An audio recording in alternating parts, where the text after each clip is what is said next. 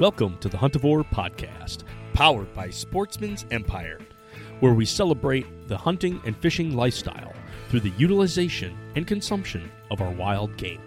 No egos. Fork in hand, beer in the other. No status. A piece of red meat on a hot grill and turn it into a burnt offering. Just catch it, cut it, cook it. This is episode 142, Wild Game Cold Cuts. On this episode of Huntavore, Nick climbs out of a winter funk, living absent of sunlight for what seemed like forever, running from practices to games, having little time to cook meals. His family has been living off fast food for what seems like weeks, and it did not sit well. Time to shake things up and get wild game back into his everyday diet. Creating sliceable roasts for the purpose of making sandwiches brought back excitement. Let's take control of our deli choices on this episode of Huntavore. Well, hey folks, beautiful evening here in Michigan. I tell you what, we came off of a week during Valentine's Day where, man, you needed the Valentine to keep your spirits up and moving.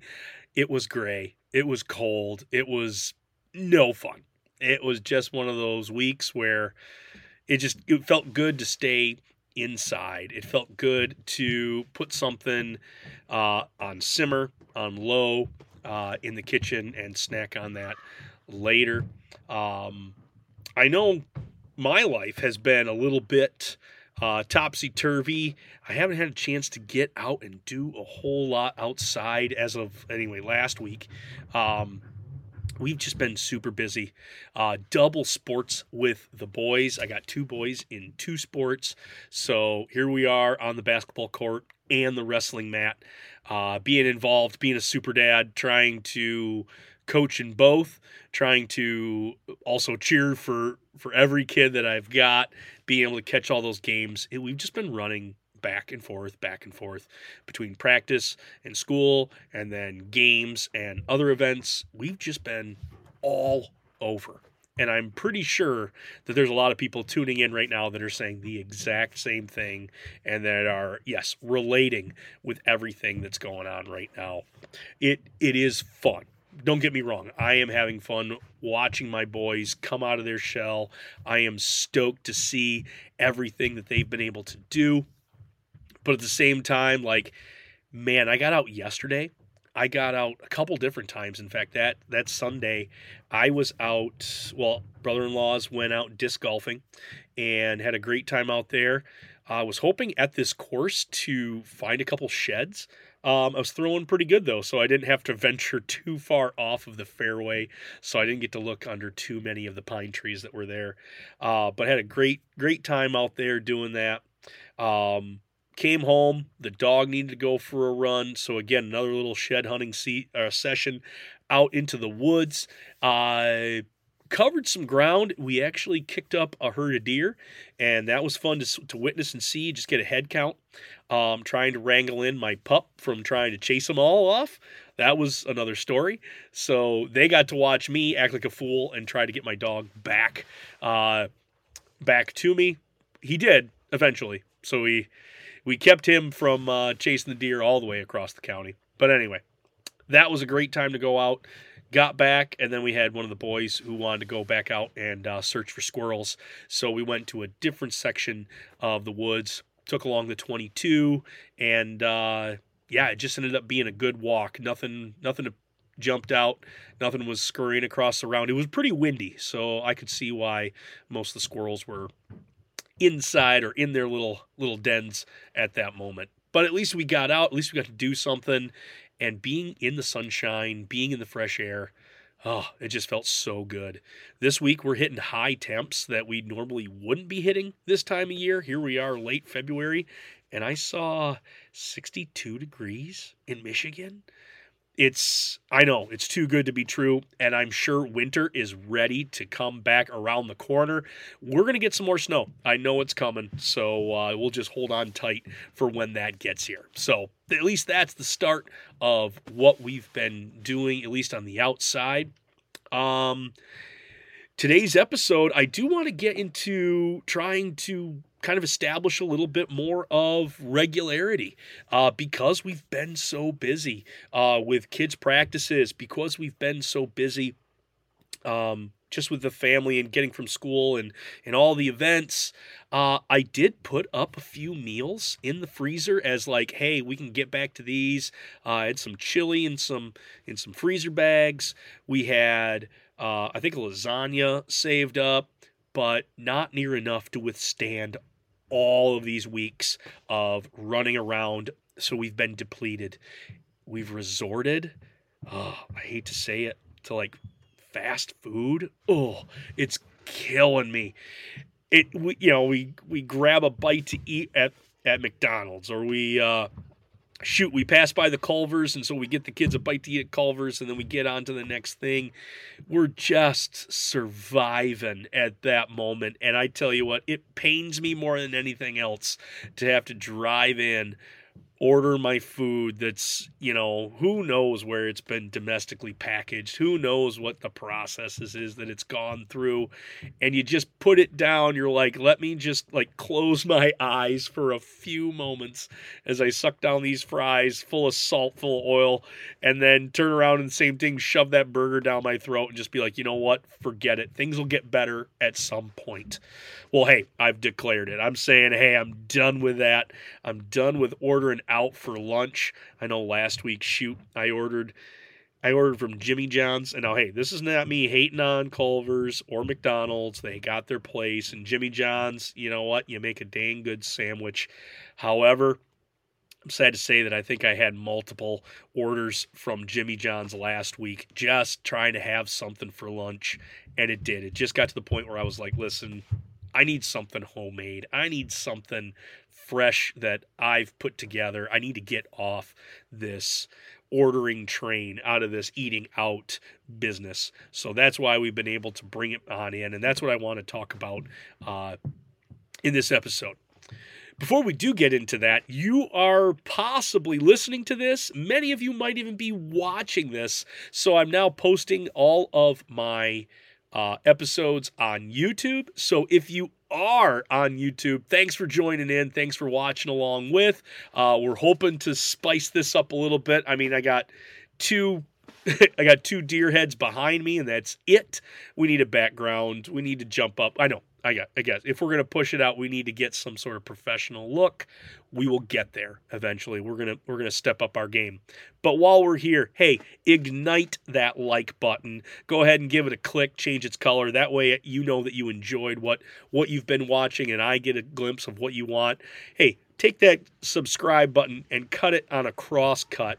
That way you're getting those real tender cuts off that subscribe button. So yeah, that way you get to see more of what I'm doing each and every bi-weekly time that we're here. So that way you are upfront. And I think there's a bell notification. Hit that bell. That'll help out as well. That'll push it forward for you. But yeah, if you're not on that platform, you're still on the old platform of podcasting, that's going to continue. This is going to be the tried and true. If you would sharpen me up with some of those 5-star ratings, that would help. I think the ones that I have, I love them and they are endearing. However, let's get a few more of them in here. I think I'm still doing some quality work. And season me up with just a bit of those reviews.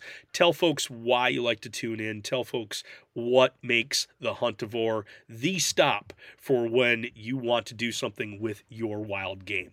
So anyway, those couple things I am going to ask of you. And yeah, we can finally get into our episode here of Cold Cuts. I think I did some sort of episode about sandwich making in the past, but I still feel like it's a good one to highlight. It's a good one to bring up because, again, if you go to the deli and you're picking up shaved turkey, have you looked at the price? If you've gotten roast beef, I definitely know you have seen the sticker shock from that. You get any sort of quality. You pick up a boar's head, and you get a pound of shaved roast beef, yeah, you're looking at a buco bucks. You're almost reaching $20 right now for a pound. I'm sure it's right around that $17, $18 mark if you could find it semi-cheap. Meat is becoming a commodity. Meat is becoming one of those that if you don't have your hands in the involvement of procuring it and cooking it and being able to slice it up, you're going to pay a pretty penny. It is quite expensive. But at the same time, we've talked a lot about, what quality comes from you being able to put the quality into it. We already tout about how awesome venison is. We already raise up the turkey, the wild bird that we're going to be going after here in the next upcoming weeks. I know here in Michigan, people are getting real excited about it. You got like a month or so. I'm not exactly sure when opening is. It might even be May. But anyway, it's coming up quicker than what you think. At the same time, I think I've got a second opportunity here at some wild hog. So picking up the trifecta, getting some ham put together and procured for some cold cut sandwiches here that we're going to be making up. So those are those three things that we're going to touch on today. We'll get into even how to take that roast. We're going to talk about the roasting, but then even when we get into the slicing, does it really matter? Is thickness really something you want to tout about? Is that something you really want to dive into and really hone in on yourself? I personally say absolutely, but we'll get into the reasons why or why not. But anyway, yeah, we're on to some sandwich making. Another reason why I think I'm all up on sandwiches right now is my wife has really gotten good at the sourdough baking. We got, I don't want to say we procured, we were gifted a sourdough starter from a friend. In fact, I brought it home this past summer, and so she's had time to dabble with it. But when I brought it home, I was at my buddy's house getting my hair cut, and as she's cutting my hair, his wife says, "Hey, do you think Elisa would like a sourdough starter? I've got a bunch of discard that I need to get rid of." And that's where your starter has already fermented. It's already been able to eat up the culture, or it's eaten up the food that you've been given. So you're going to either have to feed that whole thing or discard a bunch and then remake it. So she was going to get rid of a bunch of it. And I said, you know what? I think she'd be really into that. So yeah, put some in a jar for me. So I came home with a fresh haircut and I held up a jar of starter and I said, "Hey babe, guess what? I brought home some sourdough starter." I didn't realize what kind of mood my wife was in at that moment. She had just got done dealing with the three boys. She felt a little overwhelmed, I think, in the state of the house and a couple other things, maybe work. I don't know, but she was just not in the mood for something else living in our house. So she held the jar, she looked at it, and she says, "Great, another thing to keep alive." Left it on the counter and walked away. And so I thought, well, you know what? Maybe sourdough isn't in our future. But I'll tell you what, sourdough has stayed. It has become a part of our family. We enjoy the sourdough. I personally have been able to make some bagels with the sourdough. That's been really fun to make. And I've also made English muffins, both of which use the discard, both of which that's one way I can be able to use those, that product as we continue to use it. So that's been super fun. Just to look into something that you would have every day. They go quick. For bagels and English muffins, I always have to make a double batch because when they're fresh, they go fast. And a family of 5, shoot, there's one batch out in one morning. And then like the allure slows down after the next couple days. But man, day one of fresh bagels, day one of fresh anything, fresh loaf, it gets hammered. And so my wife has been really on point with trying to up her game when it comes to her sourdough loaf.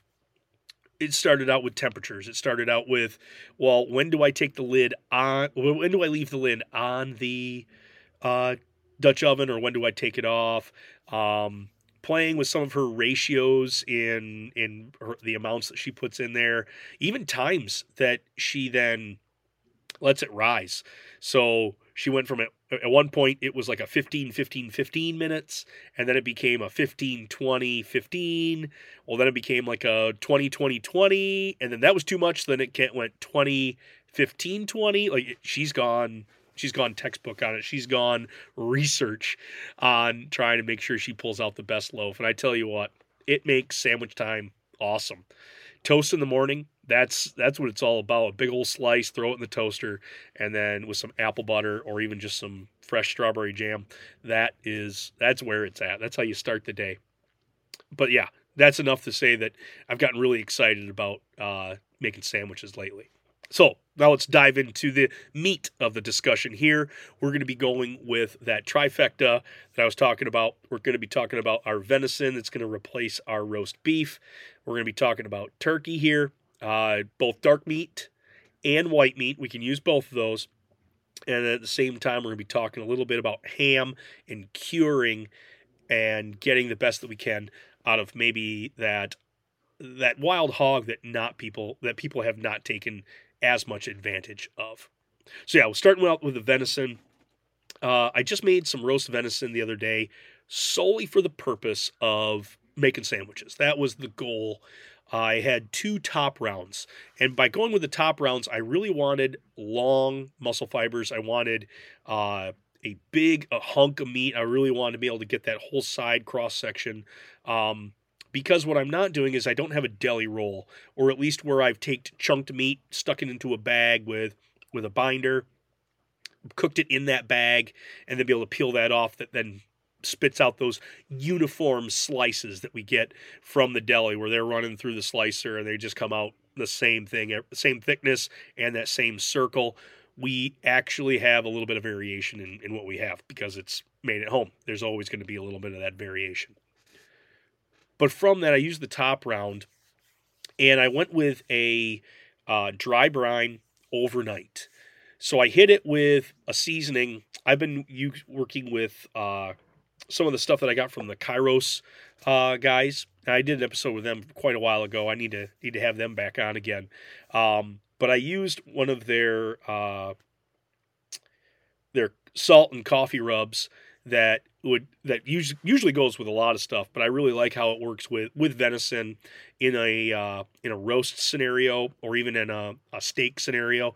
But I use that salt and coffee mixture rub, and I hit it on all sides, both top rounds, because they were smaller. They were off a salvage deer, little button buck, but you know what? He's going to good use. So I had those 2 seasoned up on a wire rack. Those go into the oven, into the refrigerator for overnight. So I did it that night, stayed in there, waited until the next night before I had a chance to actually get after them. And at that point, the pan underneath is liquid. So we've got a little bit of the purge that's going on underneath. It's not blood, but it was just a bunch of the purge that was out of the meat. In the pan, which is good because I did want to wick off some of the outside moisture. I did want to kind of dry out the outside and get it tacky. Mainly because what I've done is by that dry brine, that seasoning has had a chance to work its way. It's not going to go all the way into the middle of that cut. We're looking at like 1/4 inch on this. Just getting the service, almost like a marinade would at that point. But at the same time, it's also going to be wicking off that extra moisture that's going to inevitably give us some sort of mushy texture, and we wanted to avoid that. So into that, we did that overnight. Now it comes time we're going to the oven. I put my oven on at 500 degrees. That's as high as that'll go. It's a convection oven too, so I had it on convection roast. So with that convection roast, turns a little fan on in the back, so I got now moving air that's going to be going over the top of this. And I know that with it being at 500 degrees, I'm pouring a lot of heat units onto the outside of this thing. It's not going to take long for this very, lean piece of meat to get up to temperature. So I am fully taking advantage of watching this.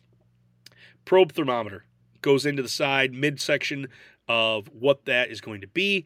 Both those go into the oven, and then I just watch that temperature. I know there's going to be a lot of carryover, so trying to get my roast to a medium as opposed to like a medium rare the more rarer that you get it, the more difficult it is going to be to slice thin. You're going to want some sort of backing onto it. So going with a roast venison on the medium side, that's going to be helpful for trying to make sandwiches. So I pulled that out. Oh, got it. Back into the oven. Sorry, back into the oven with the probe in it. Probe hit 120. I pulled it out because normally I'm pulling out at like 110 for my steaks, but with my roast getting up to like 120, I know it's going to have some carryover. So I pulled it out. I thought I was going to have 10 degrees of carryover. I had 14. It took me all the way up to 134. Well, it wanted to peak up at 135, but then you could see the bell curve on the graph as it was then coming back down. And that was good. I wanted it to get somewhere in there. Could I have pulled it at 115 and then let it get up to 130? That'd probably been a smarter move. If I were to take the oven temp and back it down to 450 and done the same move up at 120, I wouldn't have I don't think, the carryover that I would have with even that extra 50 of degrees that was on that piece of meat. There's going to be some play in there. So yeah, 450 to 500 for, man, it's like 20 minutes, maybe 15 minutes. Temperature gets to 115 or 120, pull it out, let carryover do its thing. Now, on top of that, what I learned too with confit, which is a French term where you're cooking within its fat. I did that a lot with small game, and I learned that not only when you pull it out of the heat, out of the water, you want to let it come to room temperature first before you get it into the refrigerator. You want to kind of have two stages to this cool down, or at least let it finish cooling to room temp and then begin the second cooling. And what that's going to do is that's going to allow, in the confit world, that's going to allow for the oil to better absorb into the meat so that you get more of this velvety texture rather than just have all the juices outside and the meat be dry. So there is a method to the madness when it comes to letting it cool down. I applied that same thing with the roasts. Pulled them out, let them just hang out on the counter until they came down to, 80s or something at that point, but they were already way up at the hundreds, 120, 100, well, it peaked up at 135. And as I let it came down, I let it hit right around that 80 degree mark, where it was still just a little warm to the touch. Once I got it there, I then moved it to the refrigerator to finish off the cool overnight. So overnight it went into the fridge again, and what I was left with was a nice dry outside. Because I did hit it with a second layer of the seasoning and I had some mustard that was on there as well as a binder, I did get a little bit of soupiness on there a little bit. You can still see where a little bit of the mustard hasn't melted off or gone into the meat as well. It's still sitting on the outside holding on the seasoning. But as I cut into it, I have a real good backing to be able to slice through that. It has some body, it has some texture. It holds up to being cut. It holds up to being held. It's not so loosey-goosey. Which then, as I make my slices through, I could work on getting them as thin as I possibly could. From that, I could get the product that I wanted. Slice them is, again, I'm working for 1/8 of an inch is what I'm going for. If I can even go like a 1/16 and a half, like, man, I'll try it. But, at some points, like my blade slips off and I only get half of that really thin paper cut. But there's some technique that goes with it. There's some practice that goes along with slicing for that purpose. So we get done with the venison here. So now let's say you're not into a venison sandwich. Let's say you're not into the veni. You want to save that for roasting steaks. Well, then we can move on to turkey. Turkey season's coming up here. Or if you've got an awesome little local farm that you could just pick up birds at, shoot, I could help you find a place. But anyway, once you get your bird down, a couple different avenues. You first have to think about, do I want dark meat or do I want white meat? What am I going to be looking at? What am I going to be going for? And just like that venison, I could brine it, dry brine it. I would season it all, and with the rub of my choice, sit it in the refrigerator overnight, pull it out, maybe hit the outside with a little bit of mustard just as, to sprinkle on some more. High heat, put in that thermometer. With poultry, you do want to get it up there to like 130, 137, I think kills most parasites. There is an article Hank Shaw put together on how everything can really be brought up to like the 137 to 145, and it's the USDA that's really pushing for the 165 because they're trying to cover their tracks, which, I mean, that's a smart move to do. If you're not sure what you're doing with poultry, I would really take it to the 165, just to be on the safe side. But to take that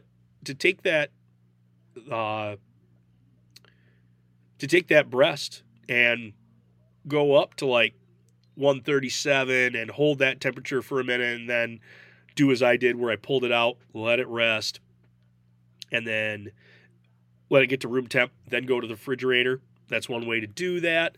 Again, with turkey, though, playing that rare game, playing that medium game, like, it's not something you want to do. So I even think taking up to like 140, 145, you might be okay when it comes to the white meat.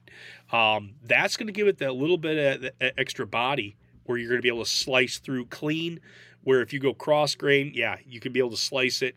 You can get it real nice and thin, and that's going to lay great on if you're making a wrap, if you're making a sandwich, whatever you're trying to do with that, that's going to be a great setup for that.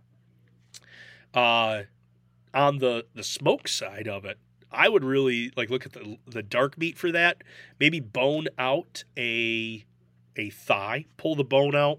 Once you've got that thigh out, you can wrap or roll that thigh up into kind of like a deli ball at that point, tuck it up, tie it nice and good, season it just like we did, hit it in the smoker. With the dark meat, you can take it a little higher. 160, 165 is not bad for that because it is going to have a little bit of that, more of that fat that's involved with being an overworked muscle, and it's going to need a little time to relax. So that's a great way to do that. But you could smoke it there. I'm a hickory sucker, so I'm going to put it on hickory smoke. You could do apple, you could do pecan, you could do whatever you want to as far as wood choice goes. But by doing that smoke for a little bit longer and doing that smoke for a little bit hotter, that's going to help break down that thigh to something where you can take a bite and pull it away rather than pull out the whole slice, if you know what I'm talking about. Have you ever made a sandwich like that where it's just a little too toothy, a little too brought together, where you end up taking a bite and you pull the whole midsection out, so you have to slurp that up, and now you have two pieces of bread with mayo and mustard touching. No fun on that. So give it a little bit of an extra time with that thigh. But just like we did, you bring it up to temp, let it cool down, and then get into that fridge, give it a little stiffness, pull it back out, slice thin, lay it on there. A smoked turkey sandwich, I tell you what, any kind of mustard. It can be seedy, it could be just plain yellow. That's a go-to right there. Just mustard and smoked turkey, and that'll get you through a lot of days. That'll get you through a lot of weeks of being able to use that.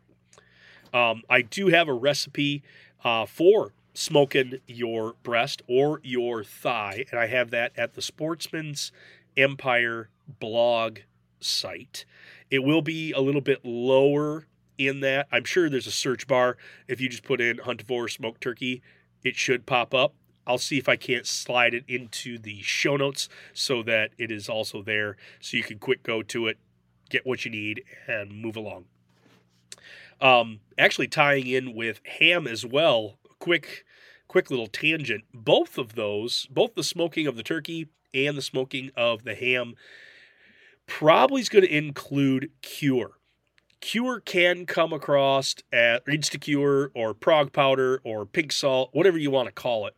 Not the Himalayan pink salt. This is something completely different. This is with the nitrates or the nitrates.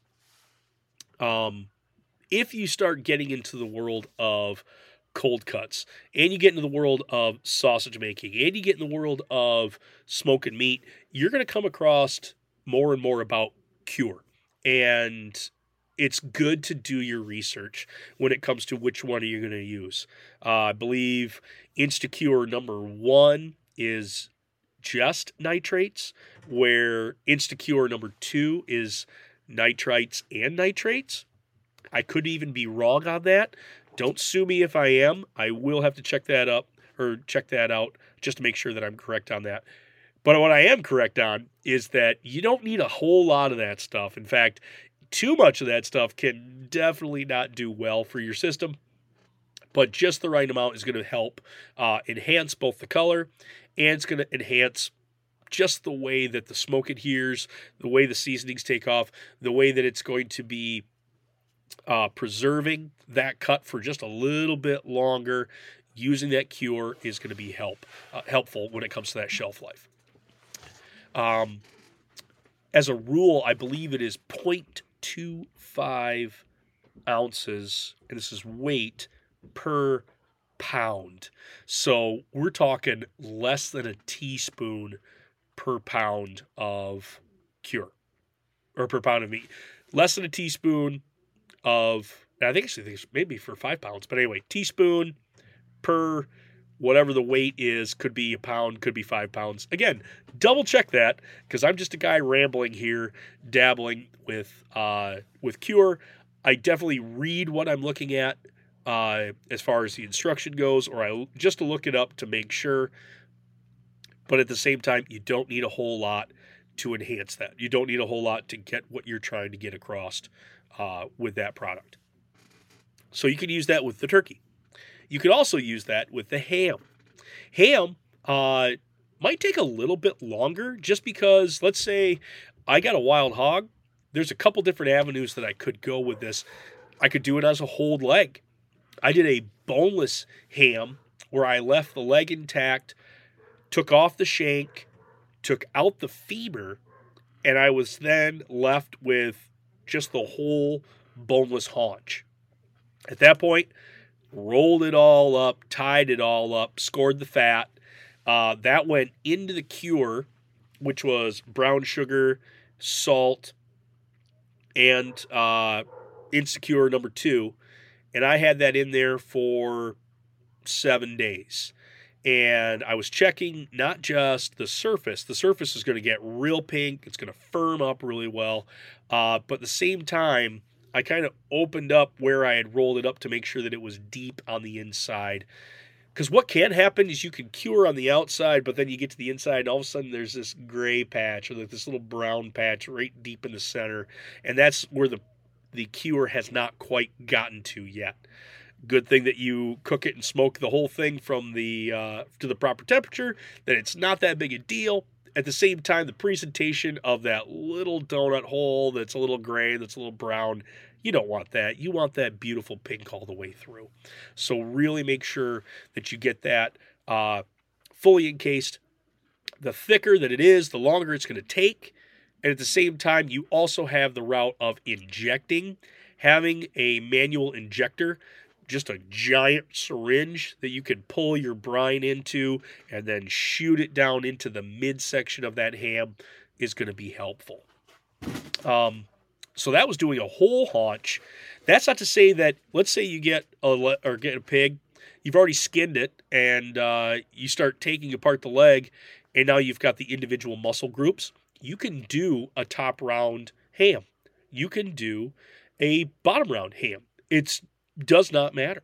You can take those and just have smaller cuts, more individualized cuts that, smaller smoker, you can't do a whole leg, so I'm just going to do these individual muscles. That's all going to work fine and dandy.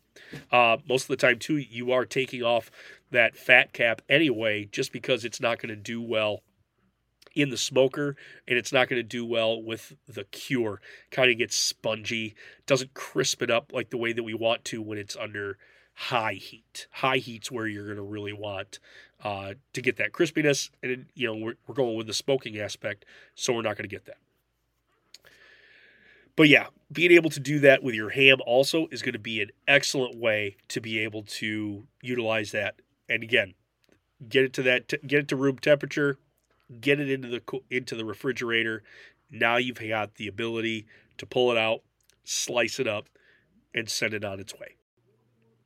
Coming up here on before we get into the next one, as we're talking about cold cuts, I mean, we can even get to the idea of salami. We can talk about capicola. We can talk about making a really good, like, spicy pepperoni that we lay out on a sub sandwich or we lay out on some Italian bread. And that is just going to take a little bit more handling. And that's going to use some fermenting. That's going to use some cure. There's just a lot that goes into that. But at the same time, the folks over at Umaidry, they have been great when it comes to taking that old world charcuterie, that old world meat processing, and bringing it to the home kitchen. They've done an awesome job. And so what I'm going to do is I'm going to run their ad right now, because I not only are they sponsoring the show, they're doing a great job, but at the same time, they also have the know-how to take our wild game to the next. So make sure that you check out Umaidry at umaidry.com. You can sign up for their newsletter and get 10% off. If you follow the link down in the show notes, you can go in a couple different routes. I have done some whole muscle, and I have done some fermented sausage. Both of them have come out dynamite with my wild game. So yeah, really check them out. I'm going to run that ad right now. Dry-aged steaks used to be a steakhouse-only indulgence. And old-world charcuterie was pricey due to being imported or created at a small batch-specific scale. Thanks to Umaidry, their synthetic dry aging bags and casings allow you to create these meat-crafting treats in your own kitchen. Working in tandem with your fridge, the Umaidry bag material allows moisture and air to pass through, making it possible to dry-age large cuts of steaks or roasts. Paired with their curing and seasoning kits, along with safe and easy-to-follow instructions, salamis and dry sausage are well within your grasp.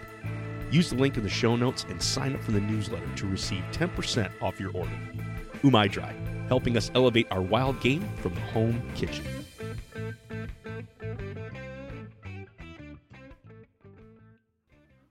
So we've talked about several different cuts, even looking into getting some of that salami pepperoni involved. I mean, that's going to be an experiment on my behalf, but at the same time, experiment on your behalf. I think you should really check that out. Just a little bit that I've done, both with my sujuk sausage. That one's more of like a little charcuterie. Starts out with like a little bit of nutmeg and then finishes out with this, spicy pepper on the end. Oh, that's so good. I made some salami on a bigger scale, all venison. Man, I tell you what, it's such a treat. I've got some casing still left over, so I know there's like one more round that I can do to experiment. I forget which seasoning is on deck. I think it's a German style seasoning, so I'm excited to give that a shot. But anyway, now when it comes to slicing this stuff, it is a lot about the equipment, but it is also more about practice as well. You're going to want to stay away from your fatter, thicker blades. A steak knife will work out really well, but if you've got a dedicated slicer knife, if you have a dedicated meat slicer, you're already a head and shoulders above me. I don't have one of those. I have access to one, but I don't actually have one yet. You're going to want to go something high quality with one of those. You're going to want to get something like a cast base. You don't want that blade flexing, so where you've got a fat start and then it finishes out thin, or even worse on the other side where it starts out nice and thin but it flares because now it's got resistance from the meat. You don't want that. You want consistency. So find something that can give you that sort of consistency. But if you got a slicer knife, essentially a slicer knife is a thin blade, but you've got some length to it. I've got, I bet you it's a 10 to 12 inch knife, and it's a dedicated slicer. The actual end of it is rounded over. So you can't stab anything as you're making a long slice across the cutting board. But what that long blade helps you do is not increase the saw action that you would get with a knife. You want to stay away when you're slicing for a sandwich or you're slicing really thin. You want to stay away from the sawing action that you would get with a serration. What that's going to do is just going to tear muscle fibers. You're just going to be left with this crumble at the bottom. It doesn't make for a very good product. Whereas if you take one of these longer knives and by applying an even pressure as you push the knife forward and then also drawing the knife back, shoot, that was 24 inches. If it's a 12-inch knife or if it's a 10-inch knife, that's 20 continuous inches of cutting that you're able to use the full length of that blade forward and backward. The fewer strokes, the less lines or jagged edges you're going to get on that cut. So if you can cut your strokes in half, that's going to give you that nice looking presentation. That's going to give you consistency in your thickness. 1/8 of an inch is something really to kind of aim for. If you can get thinner than that, even better. But I know some people, even 1/8 inch is tough to get to. So maybe doing 3/8 of an inch, staying just shy of a 1/4 inch, that can still get you a nice piece of meat, but then you're not going to be able to layer on or, get those folded pieces like you really want. Single slab of, 1/4 inch, that can give you a nice sandwich. I would say that off of a Veni roast. That's like a top round roast like I used. If it was a 1/4 inch thick, I would still have a worthwhile sandwich. It would be much thinner in profile because I like to get those really thin cuts, 1/8 of an inch thick, and then be able to take those and fold those over one another. Something about the fold action, something about layering it up just really has an awesome presentation, but at the same time, there's nothing better than a mound of, cold cut right in the middle of that sandwich. So I aim for that, but that's not to say there's nothing wrong. Shoot, let's say you're not even going the sourdough route and you're packing a road trip or you're off to practice or you're off to a tournament. That's a one where you'd really do it. I got a buddy who their family would buy a loaf of bread. And it literally was, they would take 2 pieces of bread, they would put a piece of bologna, a piece of cheese, bread, throw that in the back of the sandwich bag. And they would just rinse and repeat, and they would refill that sandwich bag now with pre-made bologna and cheese sandwiches. And that's what they would take to an all-day tournament. Mom would be up in the stands. She'd have whatever bag or whatever all their food and munchies were in. She'd open up that and then just pull out 1 sandwich, 2 sandwich. And now as an adult, I'm like, dang, that's a great idea. That's a smart idea. So yeah, if I'm making something out of my turkey breast, I'm going to cut those 1/4 inch thick. And I'm going to go piece of bread, piece of turkey, maybe provolone, Havarti cheese, something a little bit different, something a little fancy. Throw on another piece of sandwich, throw that to the back of the bag. Rinse, repeat, boom, boom, boom. Line up those sandwiches. When the kid starts squawking, you just throw a sandwich at them, and man, it's ready to go. Easy peasy, lemon squeezy.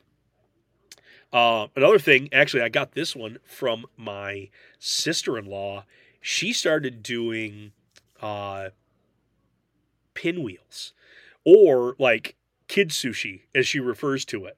And these things have taken on really well. This is our after-school snack. I have been making these just because they transport super nice and because you can put all the sandwich material in there, and it's literally it's bite-sized at this point.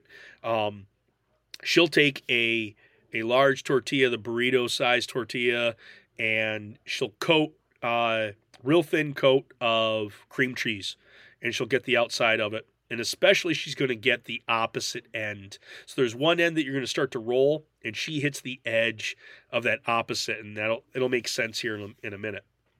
She then takes her sandwich material. Usually for her, she's using some of the turkey meat from our store, but shoot, she'll lay down 2 pieces of meat. She'll throw on some of the cheese. She puts in a layer of spinach. She's going to try and put some green in it, a little bit of a crunch. She's even put different sauces on it. She's utilized a bunch of the Chick-fil-A sauces, and she'll throw those on there as well. Just a real thin, even spread. And then starting at the one side, roll that sucker real tight. We're talking real tight on this. And when you get to the final edge, you've already hit that with the cream cheese. That's your adhesion. That's your tape. That's your stopper that you leave it on that edge a little bit, and it's going to hold the tortilla together so it doesn't come undone. She'll nip off the ends because the ends get real spotty when it comes to making a good cross cut. But then she's left with a solid roll sandwich at this point, and she will cut them 1/2 inch thick, and she'll have 6 or 7 pieces off of one tortilla.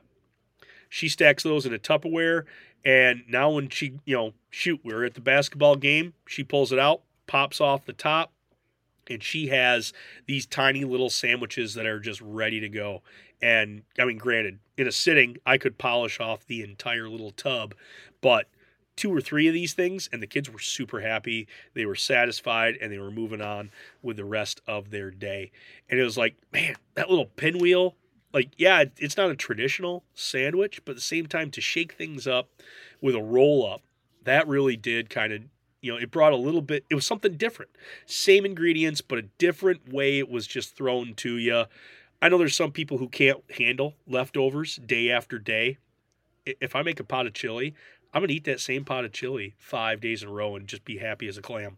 But my wife, she can't do that. So having a sandwich one day and then using those same ingredients and having a roll up the next day, that's going to be her way to be able to continue to use our wild game. That's going to be the way that we're going to use our wild game, not just on a certain day or once a week basis, but really trying to get everyday wild game into our diet. That's the continued growth, and we're going to have ebbs and flows with that. Things are going to go our way, and then things are also going to not go our way. So by being able to kind of present it in a different way, and maybe even get a chance to play with different species here. We threw the turkey in, we threw the ham in. We've got the big 3 covered right here when it comes to sandwich making. So that's how I'm going to try to continue to re-add wild game into my everyday. So yeah, we got to get back on the ham making, and turkey season's coming up here soon. So I know guys are going to be really wanting to stock their freezer up with another bird. Save half for Thanksgiving and use the other half for making sandwiches. So yeah, as silly as it seems, cold cuts, sandwich making, it's that fringe. It's that easy step. You could grab a slice of bologna and just be fine. Or maybe you take a step up and roast your own roasts just for the fact of making sandwiches. If you're going to be cutting it, make sure that knife is sharp and using less strokes as you go through to get that nice clean edge. And don't be afraid to really experiment with seasonings on the outside. Trying something different, like I did with the salt and coffee rub, it really did add a pop to that sandwich meat. So, folks, whether you're going to be getting fancy with the sourdough and all the different amenities that can go on to a sandwich, or it could be even just going your straight lace white bread piece of meat with some cheese. Add your wild game to it. Take it one little step higher. But if you're going to cross that, or if you're going to get that sandwich put together, and you need to either cut it on a bias or straight across, your choice is okay. But make sure that knife that you're using is very sharp.